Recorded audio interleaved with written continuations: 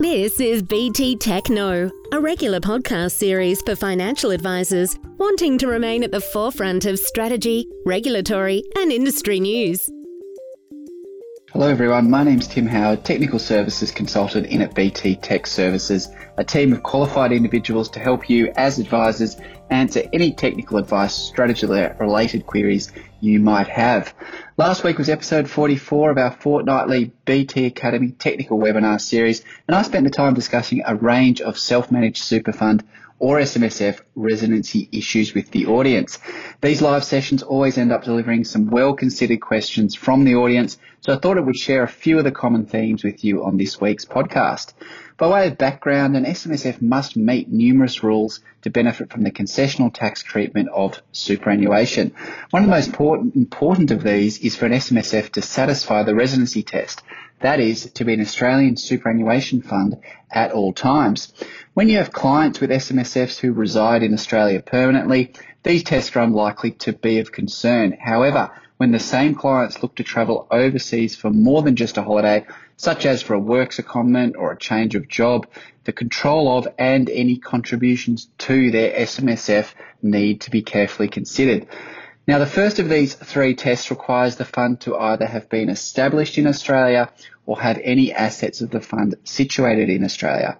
Where an SMSF was established in Australia, technically when the initial contribution made to establish the fund is paid to and accepted by the trustee of the fund in Australia, this test has been met indefinitely. If not, the fund must always maintain an asset in Australia, such as, by way of example, a real property situated in Australia or an investment in a company incorporated within Australia. The second test requires that the central management and control of the fund is ordinarily in Australia. Now, central management and control of an SMSF does involve the focus on the who, when and where the strategic and higher level decision-making processes and activities of the fund are performed. The strategic and higher level decision-making processes include such things as formulating the fund's investment strategy, reviewing and updating or varying the fund's investment strategy, monitoring and reviewing the performance of the fund's investments, and if the fund has reserves, the formulation of the strategies for their prudent management.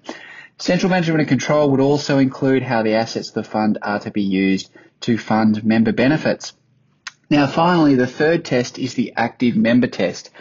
A member is an active member of a super fund at a particular point in time if the member is a contributor to the fund or is an individual on whose behalf contributions have been made, which does include, for this case, rollovers.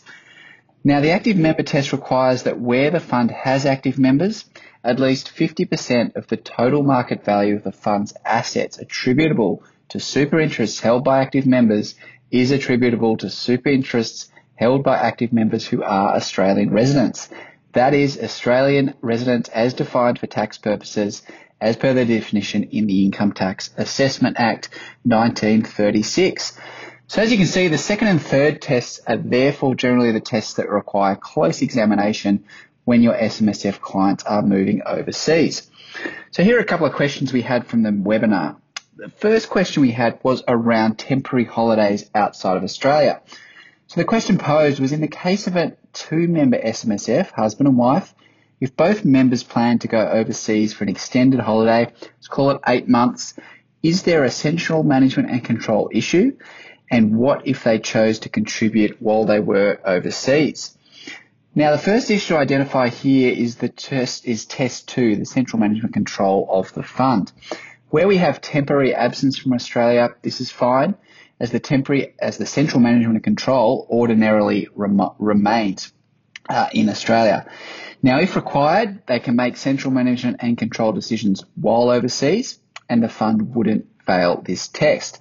The next thing we have to consider is test 3, the active member test. Now, you could almost certainly assume that they would remain Australian tax residents. That being the case, they wouldn't have an issue contributing to the fund whilst away. I'd certainly expect them to remain as tax residents while only absent from Australia for a temporary 8-month holiday. Now, the second question was a little more complex, and it was around overseas travel being extended, employer contributions being paid, and enduring of powers of attorney being granted. A question was, a client went overseas in July 2019 for work with their intention to return in June 2020. Now, her commitments were then extended to July 2022. The employer continued to make SG payments while overseas. The client's main residence, assets and other personal affairs were retained and maintained in Australia through this time. Less than half of the SMSF's assets were attributable to this particular member, but they had granted an enduring power of attorney to their son while they were away. So a lot to digest there, but the first thing we need to look at is I would certainly assume that the fund was established in Australia, so we're going to take for granted that the first test was met. Secondly, was there, as there was a mechanism in place that allowed an enduring power of attorney to take control of the central management and control issues, I would also assume, in lieu of any other information, that the son with the enduring power of attorney is able to take care of the central management and control issues of the fund for the mother, and therefore we can assume the second test has been met. Now, for the employer to continue to make SG payments, the client may also remain an Australian tax resident. If she's not an Australian tax resident and those contributions, those SG contributions, are in relation to a period of time where she wasn't an Australian tax resident, then this would make her a non-resident active member. So we need to think about the third test.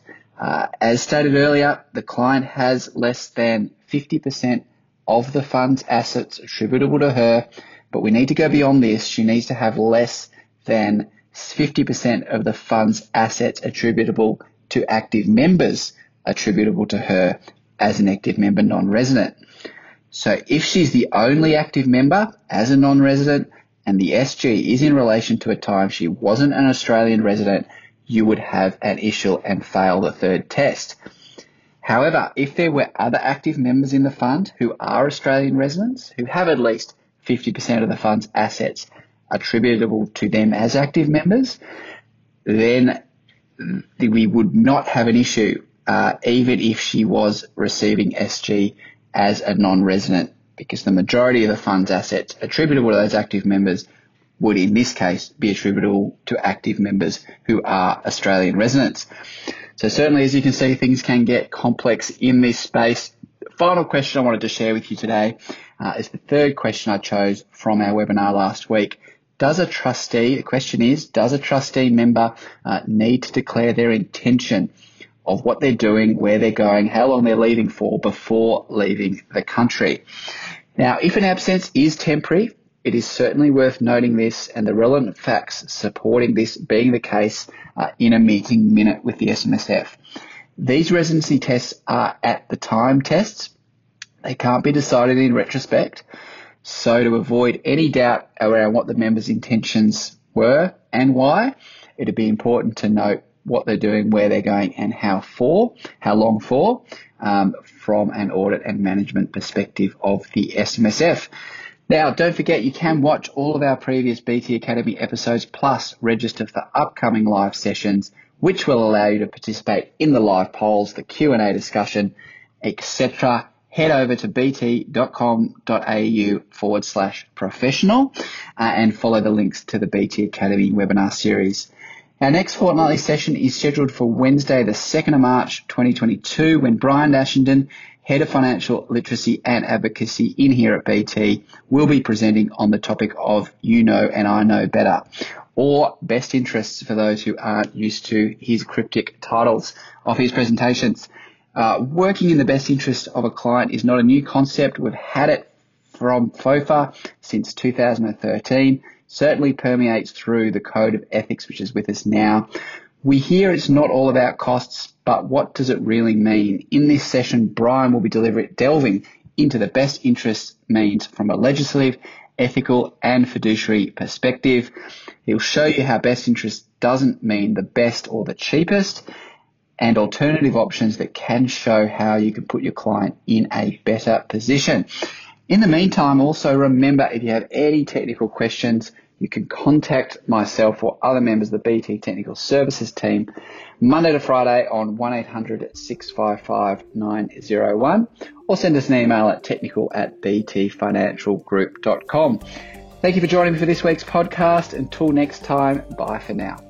BT Tech knows, and now you know. Join us next time to keep ahead of the curve for strategy, regulatory, and industry news.